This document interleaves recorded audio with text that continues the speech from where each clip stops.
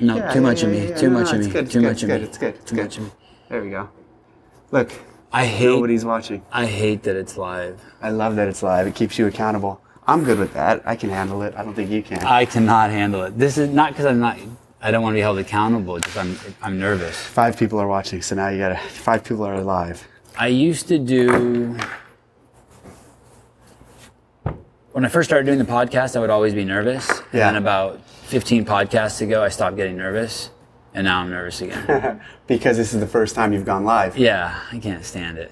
And you're in control of it, and it's on your shit. And what makes you nervous?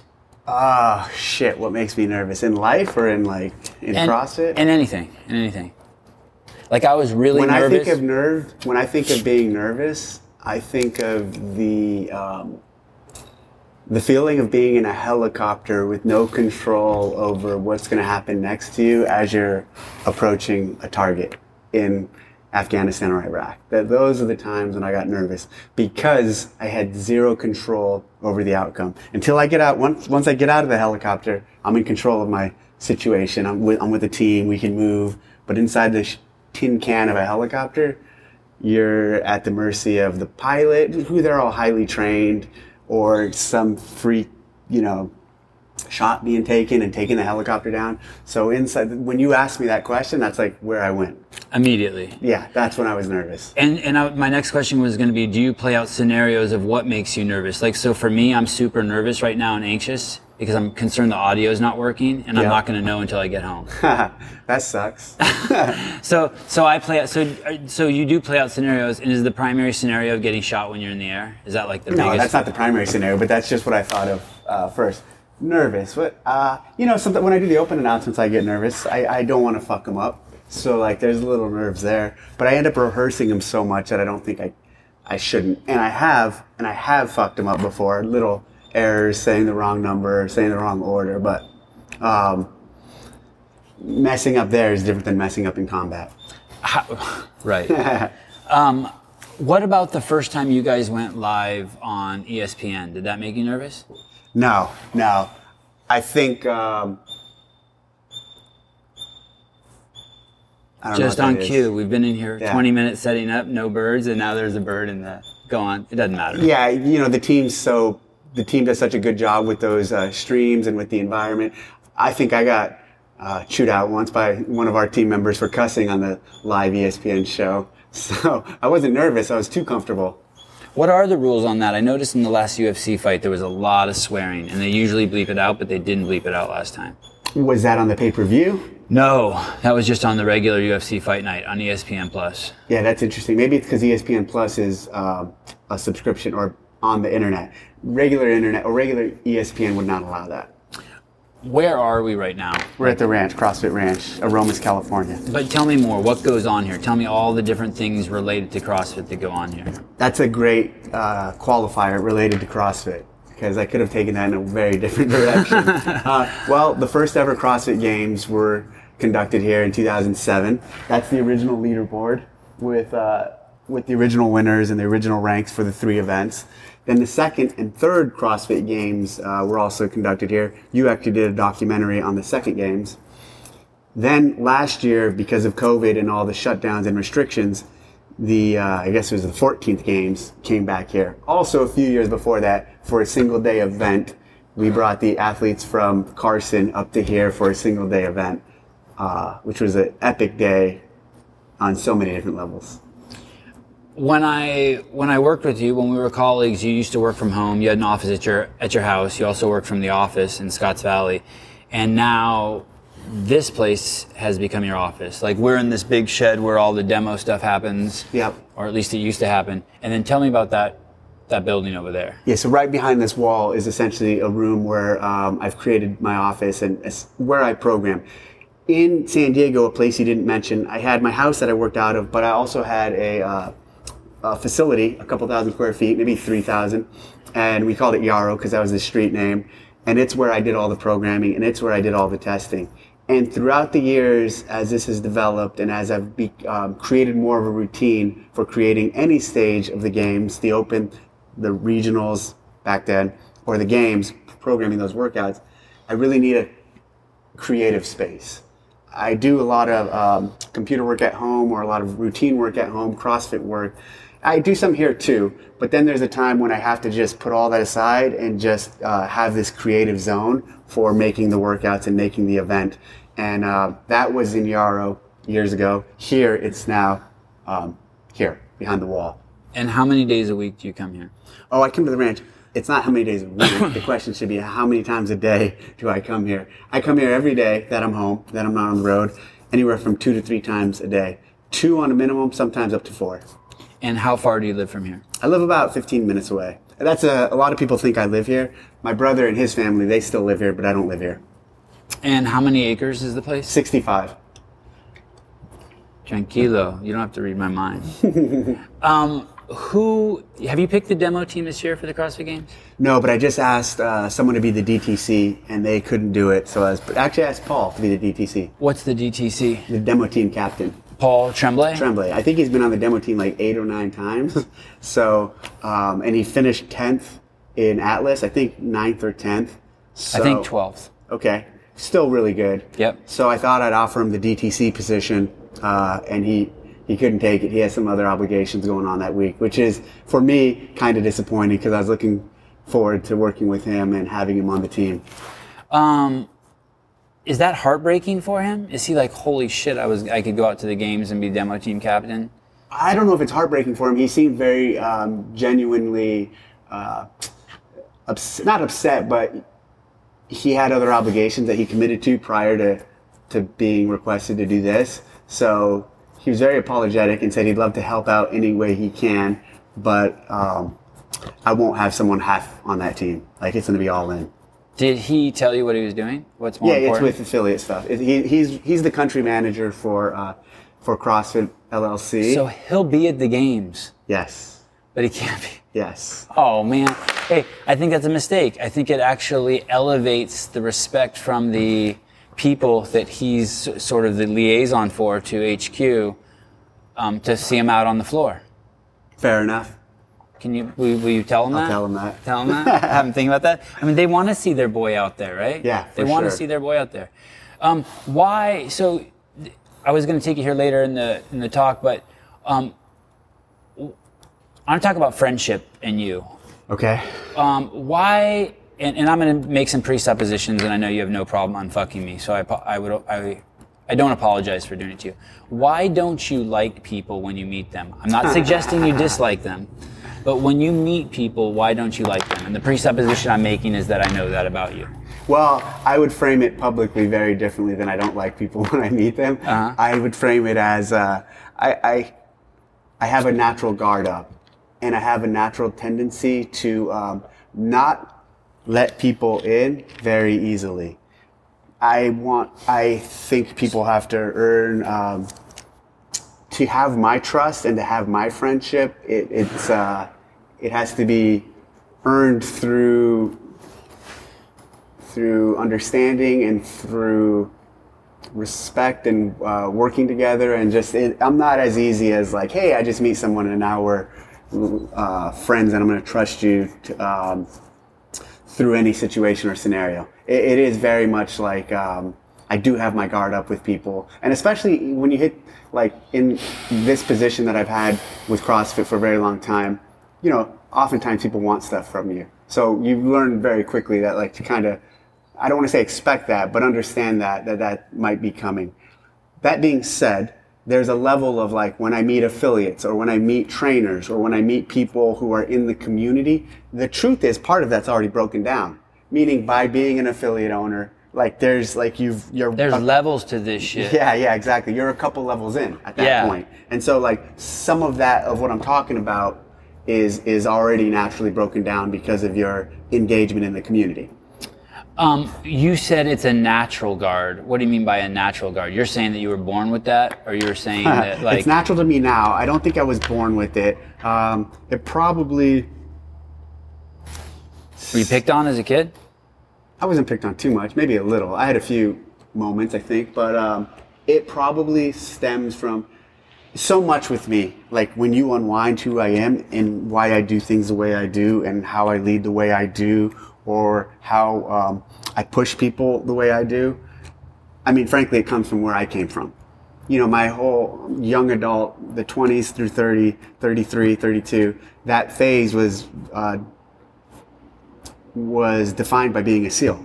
And that was not an easy thing to do. And those were not easy people to be around. And those were not it wasn't a cakewalk. It was a really challenging and tough time where I had to perform at a high level, and people had high expectations of me. I had high expectations of those to my left or right.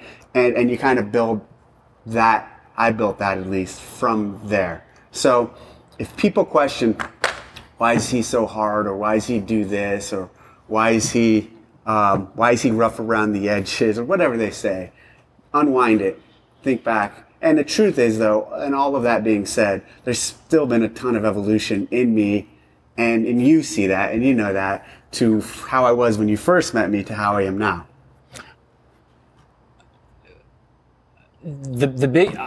It's funny when you say the evolution. I don't think you've become more open when you meet people, but I think you're become less prickly.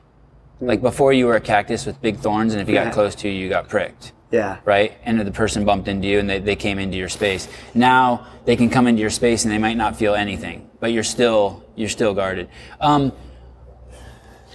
Why didn't you like me when I first started working at CrossFit?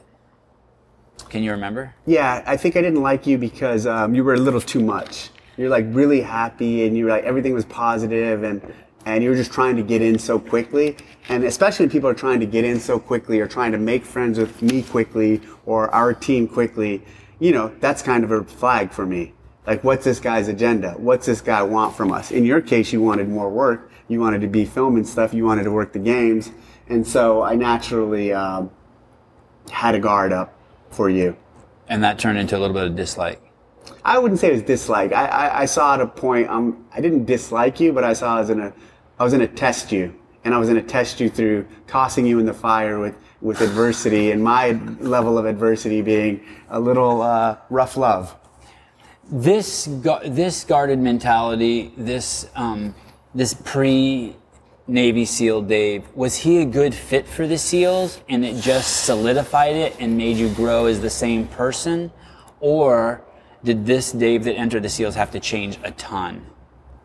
Or were you like, did you go to the SEALs and you're like, wow, this is the fertilizer and water that my character is already designed for and I can use? Well, my dad was pretty, I don't want to say hard, but he was pretty stern, he loved me, of course, but he was also, it was a unique relationship that I think prepared me for that environment, and prepared me for just going into the fire and not being coddled. And growing up here, even, like, I wasn't coddled or it wasn't that, I wouldn't say, easy. He didn't, it's funny, Greg once said, your dad must have been a really fucking good guy. And I said, why do you say that? And he said, because of how you came out. And like, Greg, like, that clicked. I'm like, oh shit, like, I didn't always think he was the best father, but it was like, yeah, he did some good thing. Yeah, he did something right. And that, when Greg said that to me, like, that resonated, and it was powerful. Was Greg's dad a good guy? Ask Greg. Great question. Oh man. This is a 65 acre ranch, and I don't think people who live in a metropolis or in a city have kind of like no idea what it's like here. That this is like, it's hot. Yeah. There's mountain lions. Yeah. There's wild pigs. Yep. I'm assuming you didn't grow up. Did you play out here as a child? Oh yeah. I played out here a lot. You weren't around watching TV. I did. I liked watching football. I remember watching the Dolphins growing up here as a diehard. Did they have cable out here? Yeah, we did. We had satellite TV. We had the big fucking dish, one of those giant dishes back in the day. And you have to have that out here. I don't think people realize, like, we are in what you used to like to brag to me about is Steinbeck country. Yes, exactly. Like, we are in the agricultural capital of the world. After school, like, I wasn't hanging out with my friends. I wasn't in the city doing things. I wasn't like, I came here and I was here. It was almost a pretty, I don't want to say sheltered, but almost pretty isolated life. And not sheltered in the traditional sense by any means. no, yeah, exactly. Wide open, super.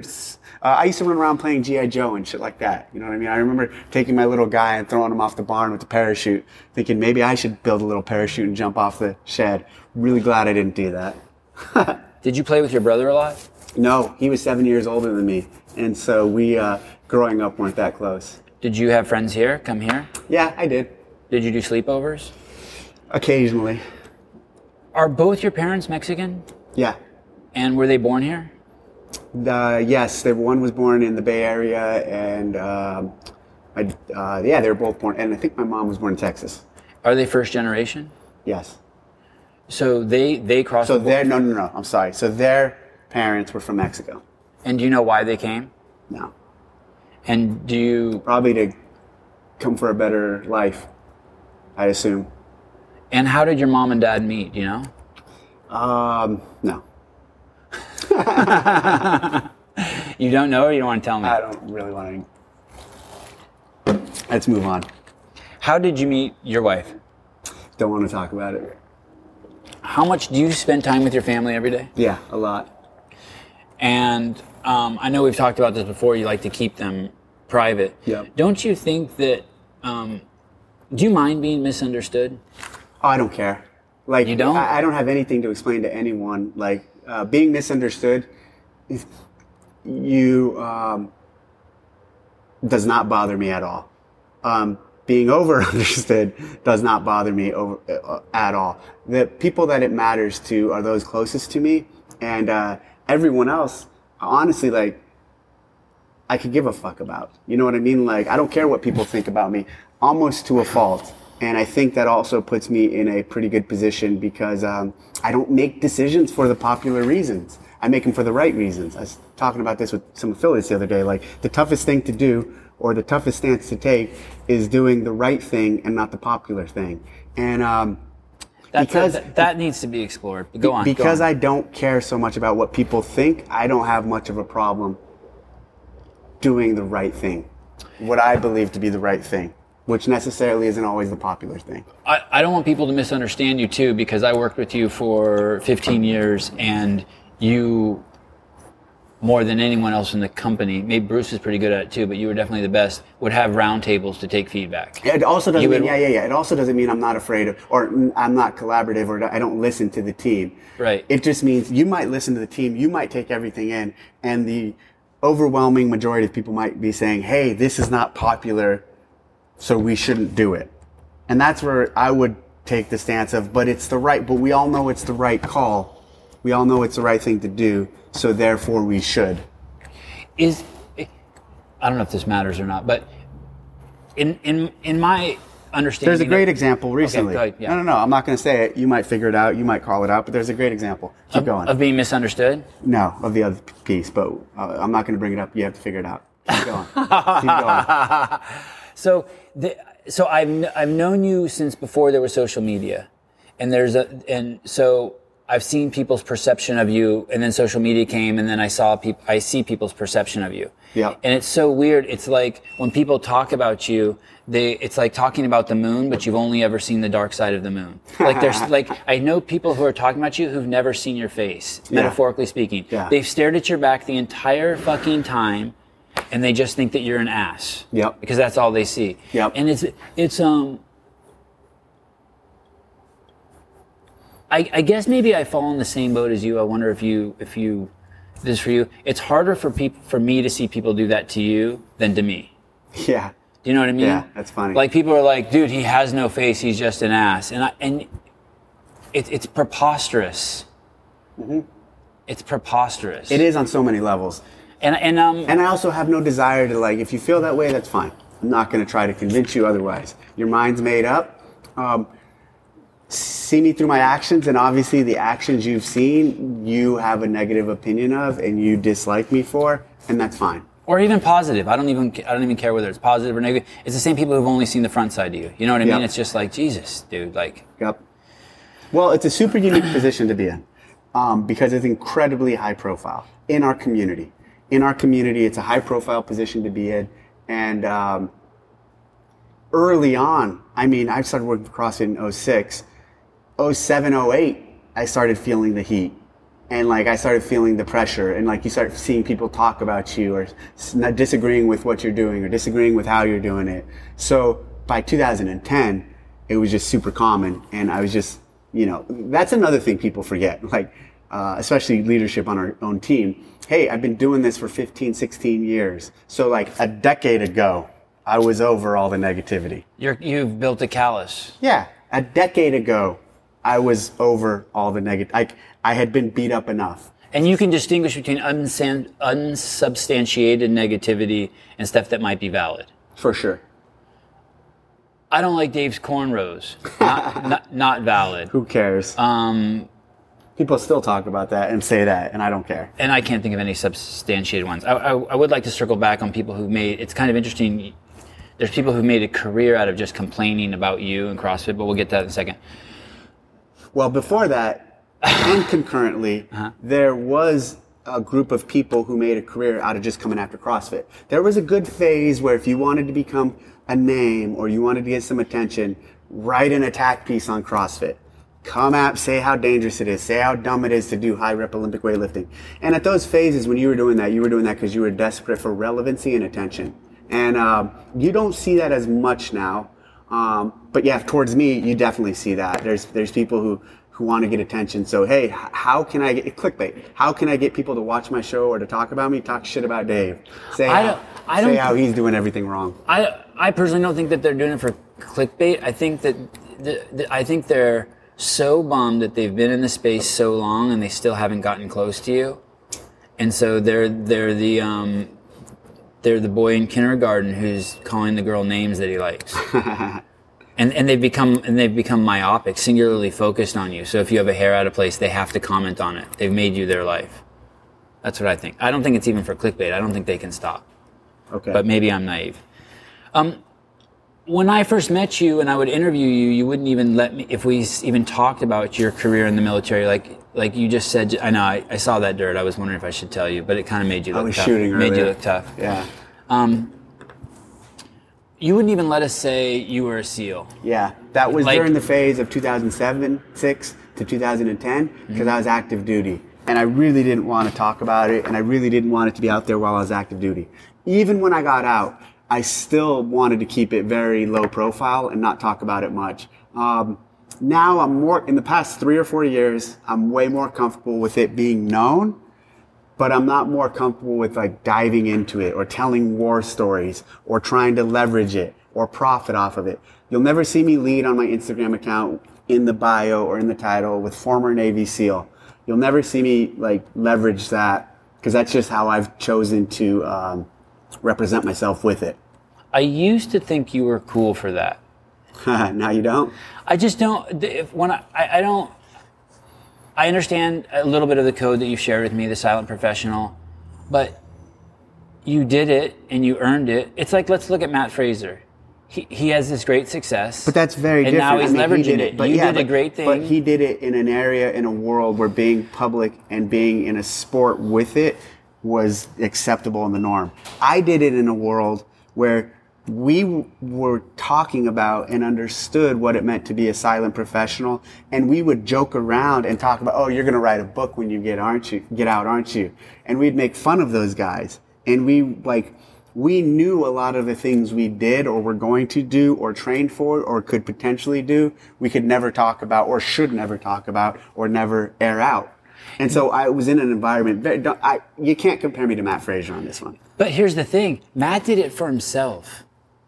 I have no issue with that. All the Matt games did athletes, what for himself? All the games athletes do it for themselves. They're trying to win. Yeah, Paul but Tremblay it's a public sport. It's right. very different. But you did it for other people, so why can't you talk about it? And I think because I don't want to. So I'm okay with you saying this, but you're saying it's just the code and it's normal. I'm trying to figure out if there's any rationale behind it, or if it's just like, hey, football players. Some of it is classified. So there is that. You know what I mean? And so there's that level. And another thing is like, you're right to the extent of like, we want to hear it. I don't want to talk about it. There's guys to my left and right who I don't want to betray, that I went to war with, and I don't want to talk about this stuff to lose their trust. Some of the teams and some of the places I've worked before, I still get invited back to the reunions, and I'm still close with some of the guys, and that means a lot to me, and that matters. And as soon as if I crossed a certain line, I would lose that, and I don't want to lose that. Okay. So if you don't necessarily give a fuck what bad people say about you in the world, you do care about the one group of people you do care about is your SEAL brothers. Yeah. That's a good way to wrap this discussion up, this part of the discussion. When you were a kid, did you carry a comb in your back pocket? When I was what? Did you ever carry a comb in your back pocket? No, because my hair doesn't like slick back like that. Did you ever carry a brush in your back pocket? No. Did you ever brush or comb your hair a lot? No. Never. My hair always like does this thing where it falls forward or goes to the side, and I really did want it to go back, but it never would, so I just let it go. Like a Garrett Fisher type? Yeah, not a Garrett Fisher type. So were you ever preoccupied with your looks as a kid? Like in the 7th or 8th grade, would you be like, hey, there's a girl I like and I want to be dressed good and put on deodorant? No, I wasn't preoccupied with my looks, but I wasn't also confident as a kid. I didn't have much. Because that is one thing I definitely noticed about you over the 15 years. I'm like, this guy doesn't fucking care. Like he'll come out and he's like, you just never cared. What do you mean by that? It was indicative of what I imagine a bunch of dudes hanging out together who haven't showered in a year. Like after a while, like it's all to the wayside. Like I don't care. Like, like when I was in 8th grade, if I wore a hat to school and someone took my hat off, I would be fucking devastated because someone would see my hat head. Yeah. You know what I mean? Yeah. But if you're if you're in the Navy, that's absurd. Yeah, for sure. That's absurd.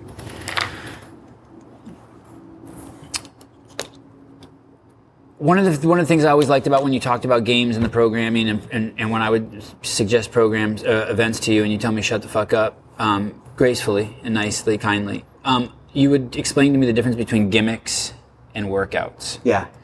Can you talk about that a little bit? I know we've talked about that before. Some of the things you used to suggest. Let's not use me as an example. Like digging of holes and like digging out of a thing. Like that's kind of gimmicky.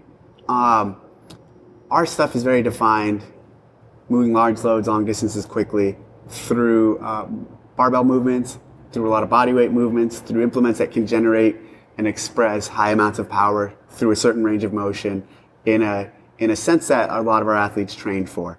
It doesn't mean we can't ever take or go to places like that, digging or moving sandbags or hammering a spike, but those have to be done intelligently and very infrequently.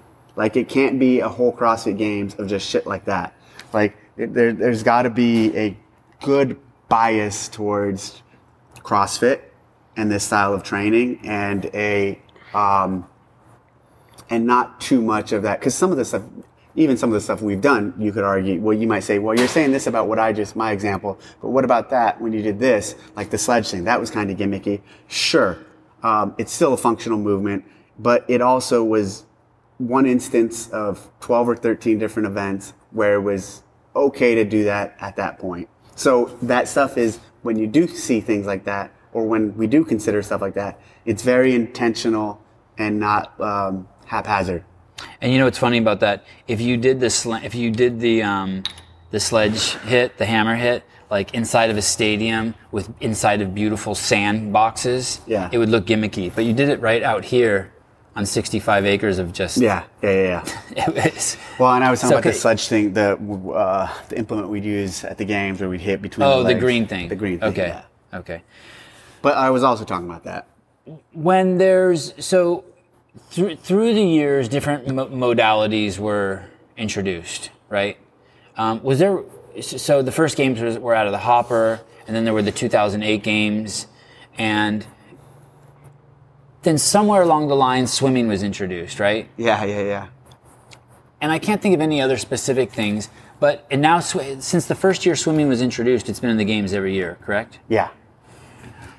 Do you ever see, like, what would it take for backflips to be in the game? Would you have to see that, like, 80% of the people at affiliates are doing backflips in their programming?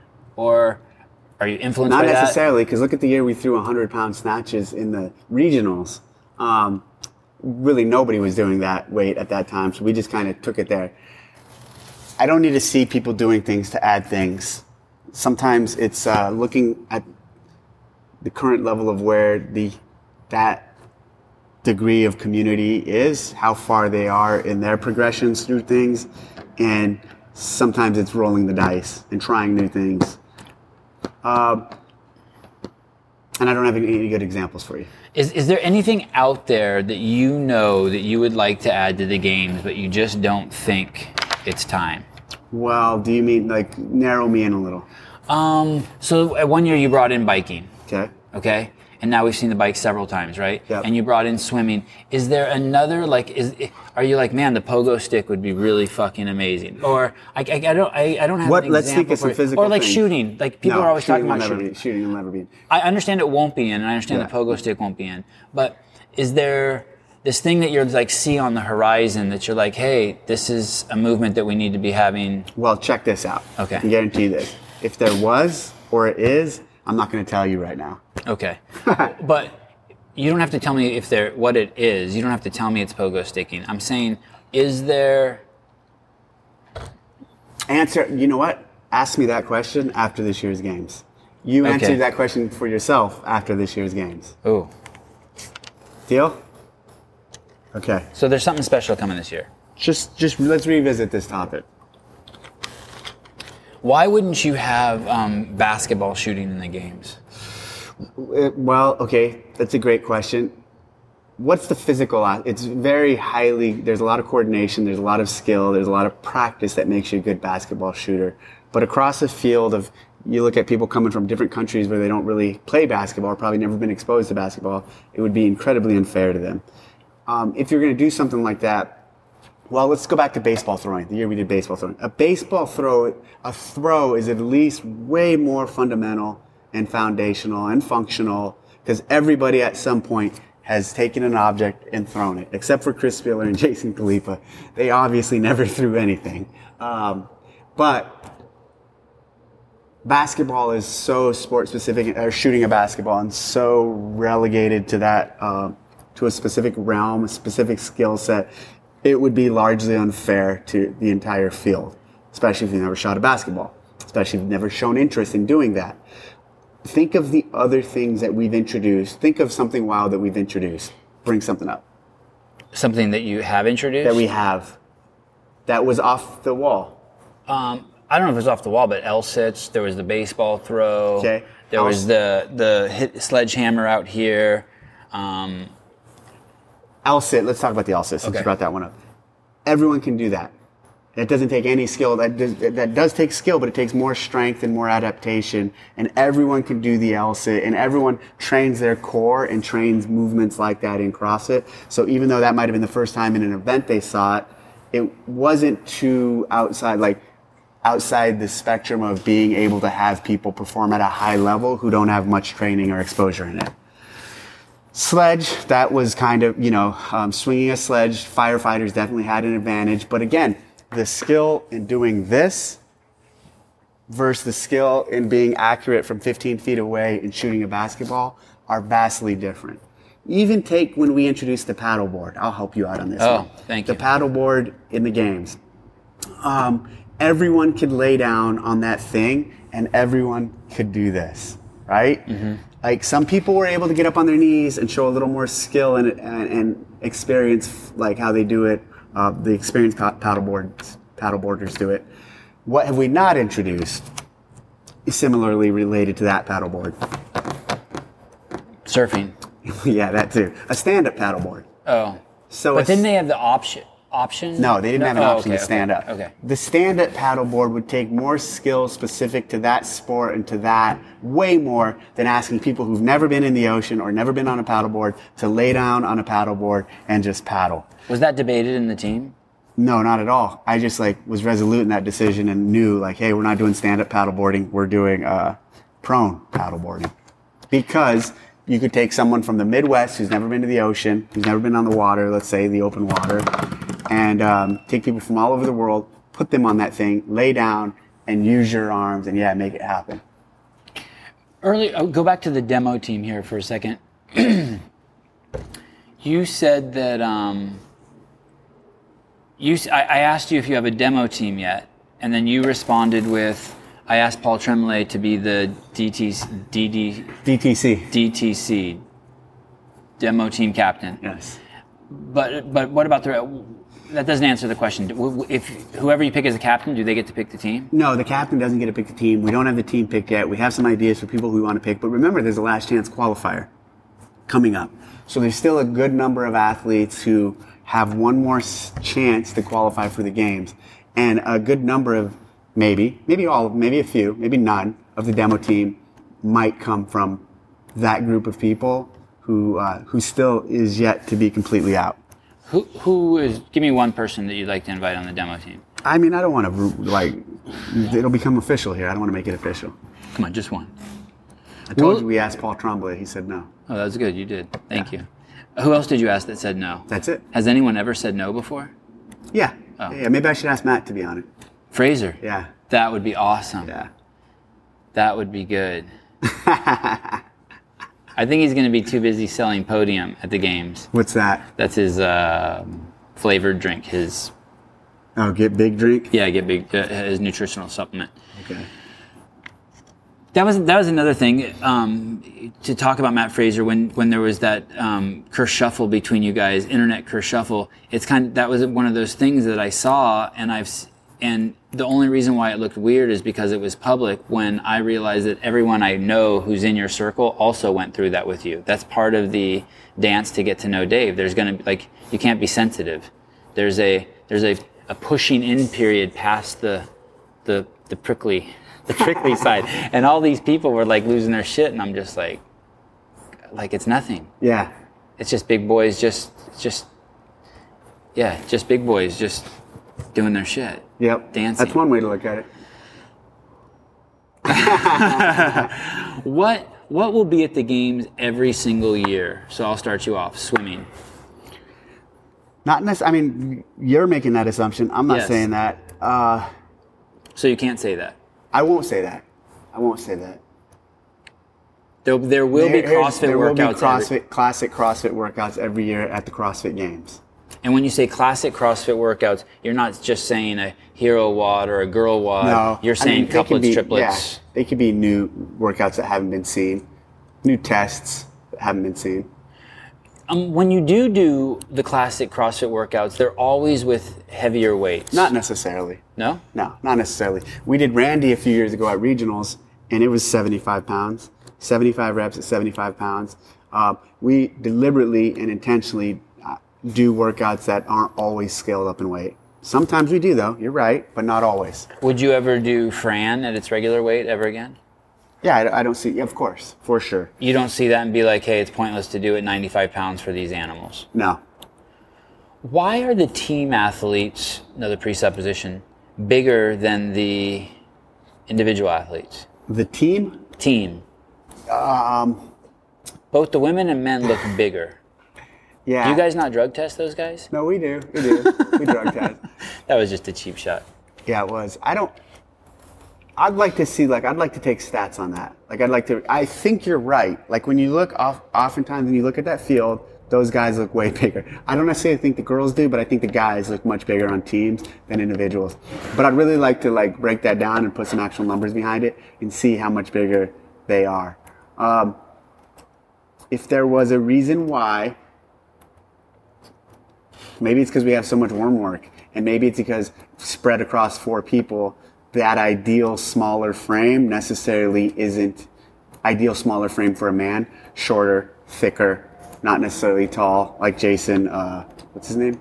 Khalipa. Not Khalipa. Hopper. Like Jason Hopper's a big dude.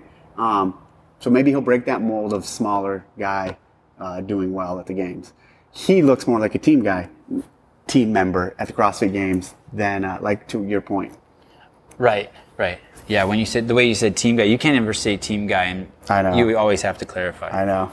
Because even how it comes out of your mouth, there's a shift. When Froning came on the scene, I don't remember where you were. I think you were on the East Coast somewhere, and you were at a competition, and I think we talked, and you were at the airport, and you said, "Hey, dude, there's a guy here," and I'm like, I think it was Jackson. It was a sectional in Jacksonville, I'm pretty sure. Keep going. And basically you said there's a guy here. Yeah. And you never say that. Yeah. Because at that point you were hearing every day from one of your trainers, we have the next games winner. We have the next games winner, right? Yeah. And then I believe when we were at the Reebok event when Matt was first there, the first time Matt was there, you're like, oh shit, they've got another one on the horizon. And those are the only two guys I ever heard you say anything about. To be fair, I also said it about Vellner. Okay. When I saw him at the Northeast Regional, and he injured his bicep, I think it was, and I was like, oh, this guy's done. He's not going to be able to make it through the weekend. And then he went through and still crushed the weekend. And I was like, wow, this guy's legit.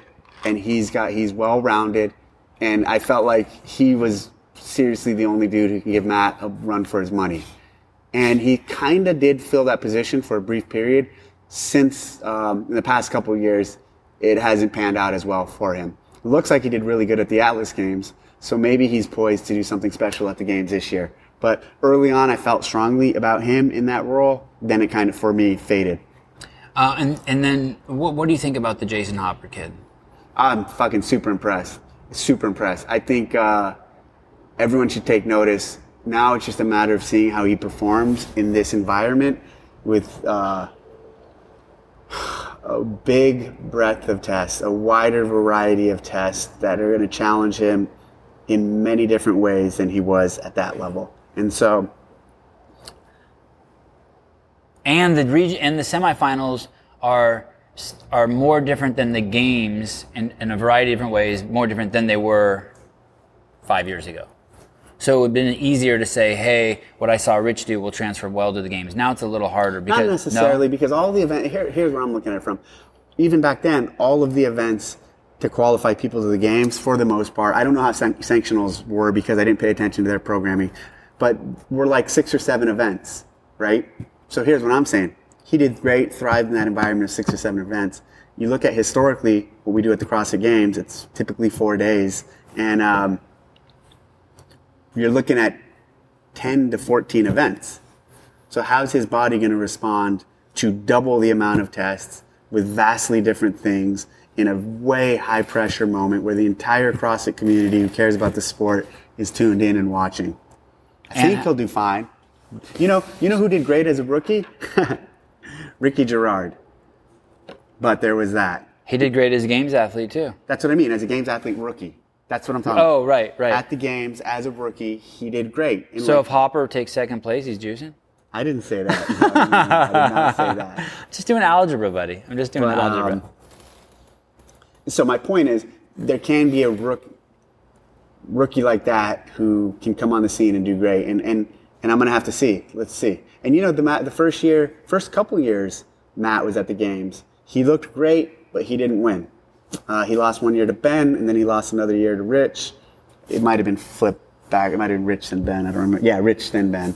And in each of those, he was kind of exposed in terms of a weakness, and then he fixed it, and it wasn't a weakness anymore. The year he lost to Ben, the weakness was rope climbs, legless rope climbs. The little bit I did speak to Jason Hopper, I've spoke to him twice. And I am naive because I'm the kind of person who believes first and there's this proximity bias that goes on in our community where people get really close to their little athlete and watch them and see everything they're doing and they're like, man, this guy's gonna win. This guy, he's so great. You don't see him in training. You have no idea. No, he's something special. Yeah, you know what? There's 50 of those also happening at the same time. I remember during 333, someone said that about Jason Khalipa. Basically, someone said at the games, a well-known personality pulled me aside and said, hey, Jason Khalipa is going to win 333. And I'm like, there's no way, he's too big. And they're like, no, you should see him in training. He's putting all the time and all the effort in, he's going to crush this. And I mean, yeah, he might have improved his endurance stuff and his running a lot, but in that varied of a field where there's guys who are naturally way lighter and much better runners, yeah, he didn't win. Was that the year they did the Row Marathon too? No, the Row Marathon was in Madison. 333 was a Carson event. 333 was then what was the row event they did in Carson? Row a Marathon. Oh, and the 333 was in Madison is what you're saying? No. half marathon in Carson. Oh, okay. Triple 3 in Carson. And were those the same games? I don't think so. I only ask because that games Jason and Garrett and Neil, I don't know. Neil I don't Maddox remember. came out crazy strong. They were basically 1, 2, 3 for the first day. Yeah, I don't remember. So when I talk to these guys, well, to kind of ride your coattails on that. When I talk to athletes, like even when I talk to Hopper, he basically is telling me like about this guy Taylor Self, who beats him in workouts but didn't qualify for the games. And I remember speaking to Graham Holmberg and other people, who are great CrossFitters. And they'd be like, "Dude, my training partner always beats me here." You know who wouldn't talk like that? Matt Or Rich. or Rich. Yeah, no one was beating them. Right. That's the level these guys. That's the level you need to be to win. Tia now at this point, for the most part. Like, I don't know what Tia would say on that topic, but like I have heard Matt say stuff like that, and Rich for sure, he would say it's like no one was beating them. No one was beating those guys in their gym, So, to win the games and to win them year after year, you have to get to that point where basically nobody's beating you, and that's where those guys were. The games have gone through so much change, 18, 19, 20. Do you feel it's hard even to compare them to each other?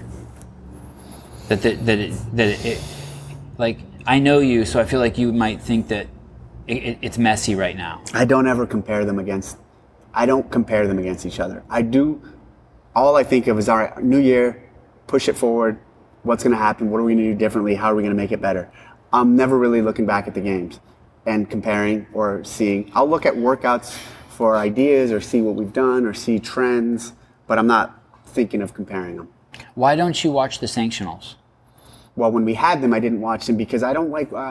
Sorry, or the semifinals. Oh, I do watch the semifinals. You do? Okay. Yeah. Okay, so why don't you watch the sanctionals? I didn't watch the sanctionals because it was outside of our control and not really our events. And, they got one spot, and other than that, to the games. And other than that, and there was a lot of them, they weren't really our... we weren't overseeing them.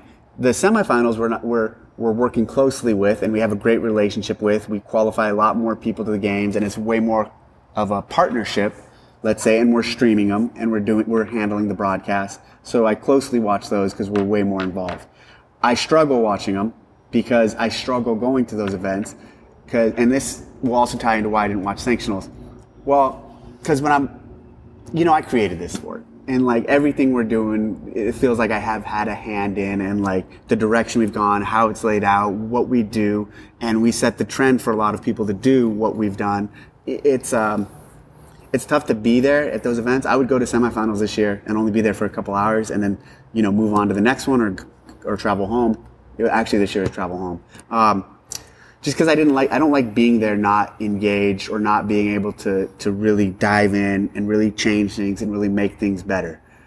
Also, I didn't watch the sanctionals because when I have free time or for enjoyment, I don't do more CrossFit. I don't watch more CrossFit. I don't tune in, and like when I want to take a break or I want to do something else, I completely pull out. Like it's not CrossFit that I'm engaging in to as my passion or or with my time off. And that's a good balance. Like I don't want to just always be, okay, I have some free time. Let me travel to the Wadapalooza. You know what I mean? Like I'm not talking anything negative about them, but I'm just saying like. Well, you did go to 100 affiliates in San Diego. But that's time. very different. You did 100 affiliates in 100 days. I worked out at every single one. I don't think it was quite 100 days. What I wanted to do was work out every affiliate. In San Diego County. In San Diego County. And that's very different. That's like to show support to the trainers, to show support to the affiliates, to show support to the community. But you didn't have to do that. That wasn't part of your job description. No, but it was just a nice little challenge. And like I'm really close with, really care about the affiliates and their success because I feel like, I was doing this when there was like 20 or 30. And when I was running training for the last decade and a half, basically our program literally touches every affiliate out there. If you were an affiliate, you went through a course that I probably scheduled, not probably, that I scheduled and staffed.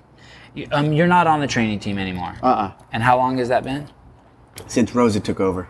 And I've heard you talk on other podcasts that you miss that. Yeah, I totally miss it. You still miss it? Yeah, absolutely. It doesn't go away? No, it hasn't gone away. Oh, wow. Yeah, I miss that. Because I used to be the executive director of CrossFit Media. Do you miss it? No. I still miss the training, now called education. I still miss that aspect of not being heavily involved. I still talk with Nicole a lot, and I still share ideas or my thoughts with her on how it's going. Has it made you less? Has it made you worse at the job that you do have? Like that it would be better that if you had your feet in both, that it would actually make you better?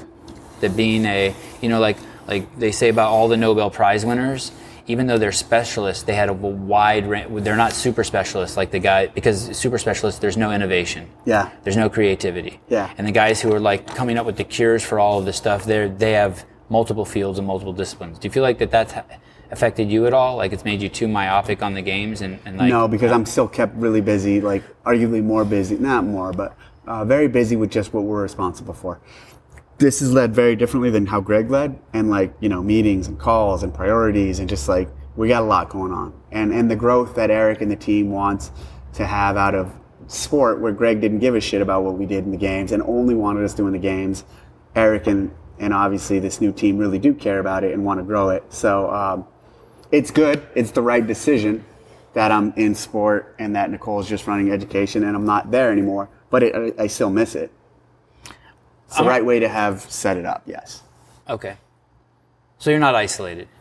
No. You haven't been marginalized? Well, I have not, I don't think, been marginalized, but I kind of do view it, I kind of do view it as a professional marginalization because, so then there was 3 big line of businesses for CrossFit: affiliates, training, and games. 2 of them I ran. The other I did not. There's those 3. But you were heavily involved still. Yeah, I mean, when I was at CrossFit, you had your hands everywhere. Yeah, I definitely did. Now, instead of the 2, it's in a good way, by the way. Well, and interestingly, so there was the 3. I was in charge of 2. And then for a brief period, basically, about 1 year ago today, I was in charge of them all, CEO. And then now I'm just in charge of 1. So it's not meant that way, but I kind of look at it like, I have a lot less responsibility than I have had in the past. Although I also have a lot of responsibility. When we were working together, Greg was the CEO and founder, and he was clearly our leader, and he led the company, and he had a really strong vision. But he ran the company.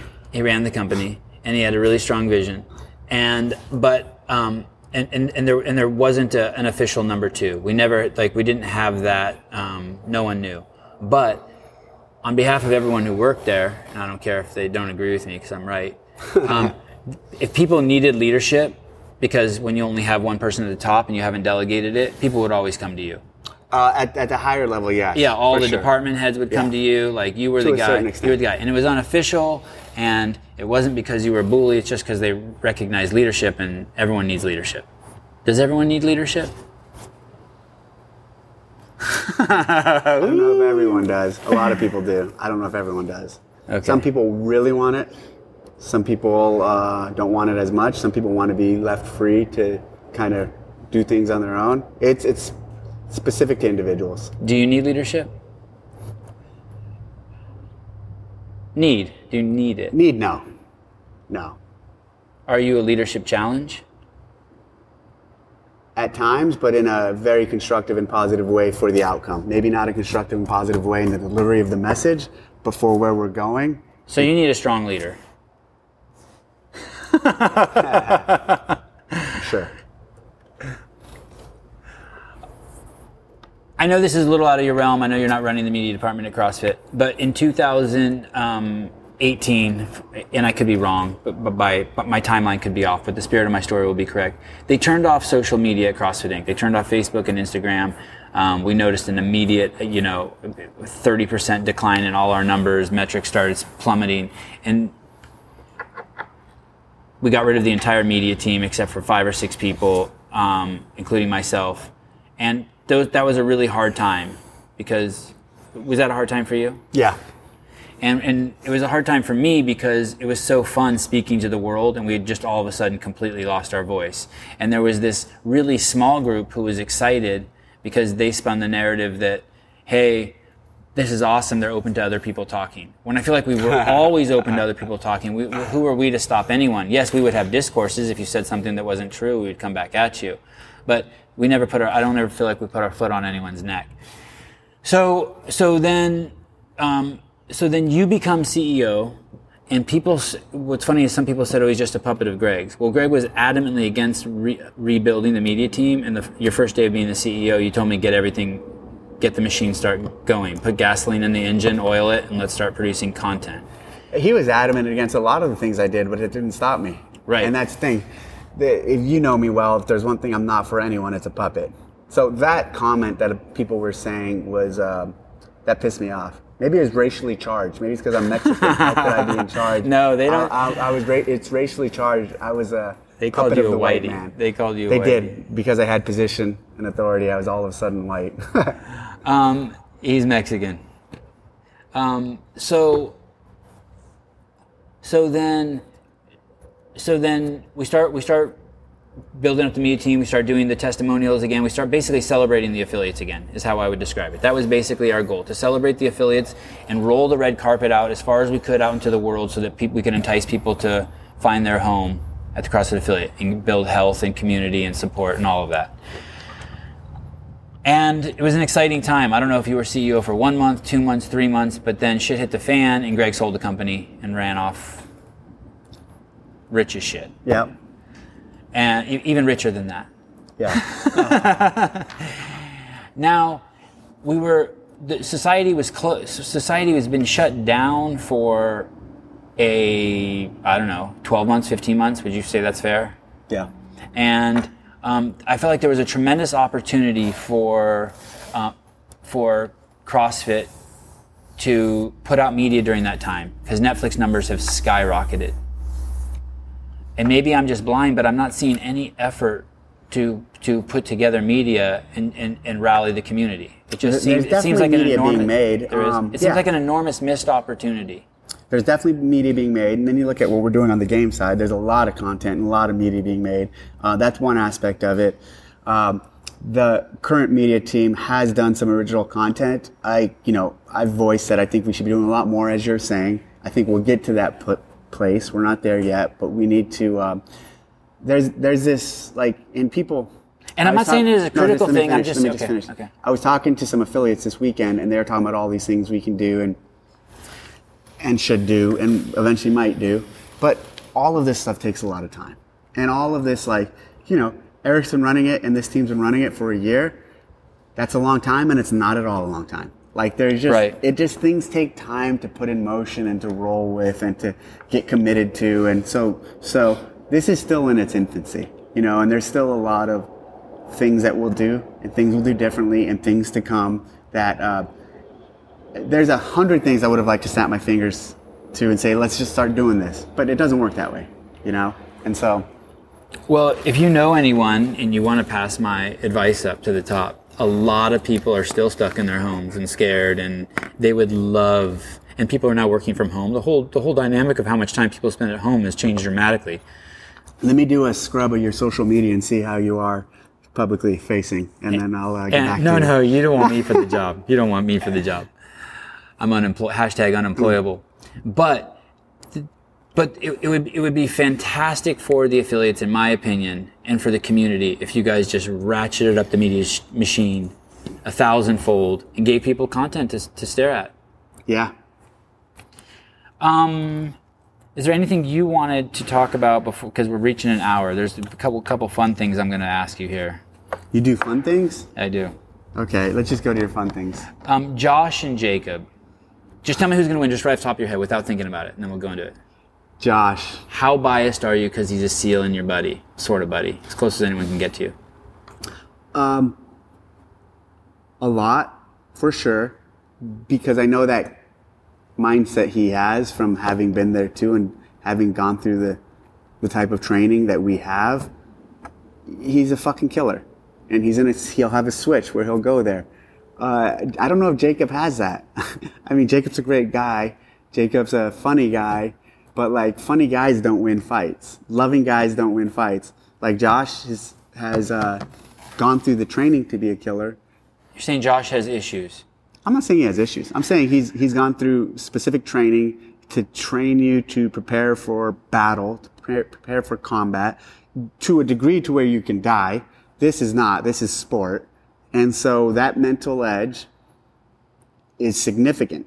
Josh has gone on combat deployments overseas where he's left that helicopter or got out of that vehicle and he's known, hey, people might be shooting at me. I might die. That advantage there is significant. Hepner's never had anything like that. Okay, who would you say is a better athlete? Well, athletically, from what I've seen, Josh is a more experienced boxer. Obviously, Hepner is very new to this. Physically, as a CrossFitter, Hepner is a better CrossFitter. That doesn't play well for Josh, but I think that'll be washed out by his better boxing skill and this mindset that I'm talking about. Look, I don't feel like I can speak. Froning and Frazier both had it, but not like in combat ways. They both had it, and Tia has it in competition ways. When they're out there on the field, they're looking left and right and seeing, people go out there and go, I just play my game and I just want to do the best I can. You're fucking losing when you talk like that. You're gonna lose. You're not a champion like those guys are. Every one of them, when they're out there, they're not thinking about doing the best they can. They might be thinking about their plan, and they might create a plan and have an idea of what they're going to do, but they're also scanning, looking left and right to see where everyone else, oh shit, now I got to abandon my plan and push it a little harder. And same thing, so like in this fight game, like he has that tenacity and that fight, Josh does, that I don't know if Jacob does. So I'm going to ask you the question again, and I think you're having trouble answering it because Josh is your buddy. Who's the better athlete? Well, to see the better athlete, I'd like to see some more athletic skills. So I'd like to see some more throwing. I'd like to see some more... Get a little one-on-one soccer? Soccer, basketball, more... you can be the fittest alive and not the best athlete in a group of people. Like, Froning's an amazing athlete. I don't know how good of an athlete Matt is. He's athletic. I mean, to do these movements and do the things he is, he's incredibly athletic. But, like, you look at Froning and flag football, he excels. Baseball, he excels. Right. Played basketball with him, he excels. Like, he's really well-rounded in those type of things. Can you beat Rich in basketball? For sure.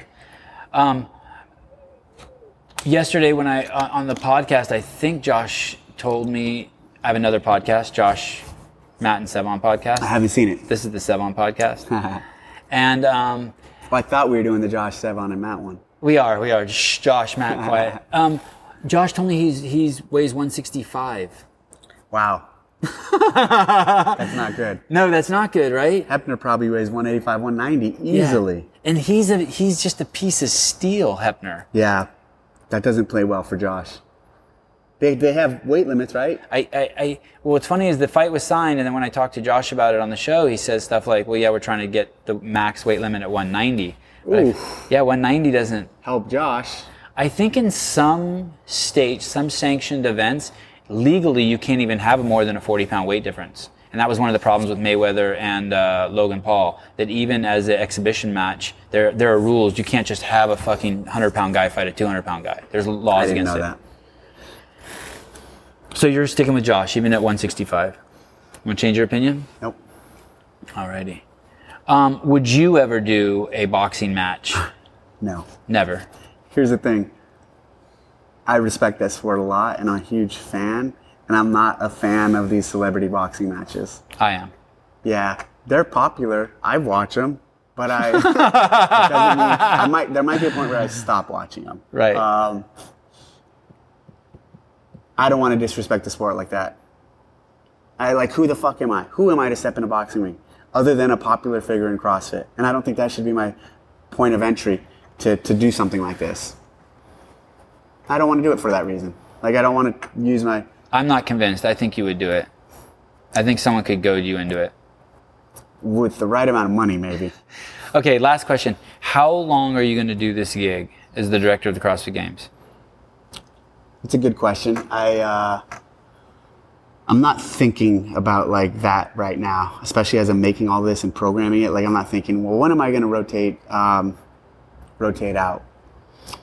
It's been 15 years of doing it, and I've never really thought of transitioning out. But throughout those years, there's been little things I've given more, I've let go of in terms of, especially with programming. There's pieces where I let the team work on and program rather than just me doing completely. So that might happen naturally over time, where it's like, okay, you guys are now programming more of this, not all of it, but more of it. And I mean, I don't see myself not doing it for a while, but I don't also think about it too often. Dana White is significantly older than you. I'm guessing at least 15 years older than you. But he's been doing the UFC for 30 years. And to be honest, like, if I watch the weigh-ins, but if he's not doing the weigh-ins and it's like one of the other guys who I like, I just don't watch the weigh-ins. Because part of the dynamic is just seeing him with the... This is going to be a really unpopular statement that people will try to probably pick apart and break down. But, like, let's cut the show here.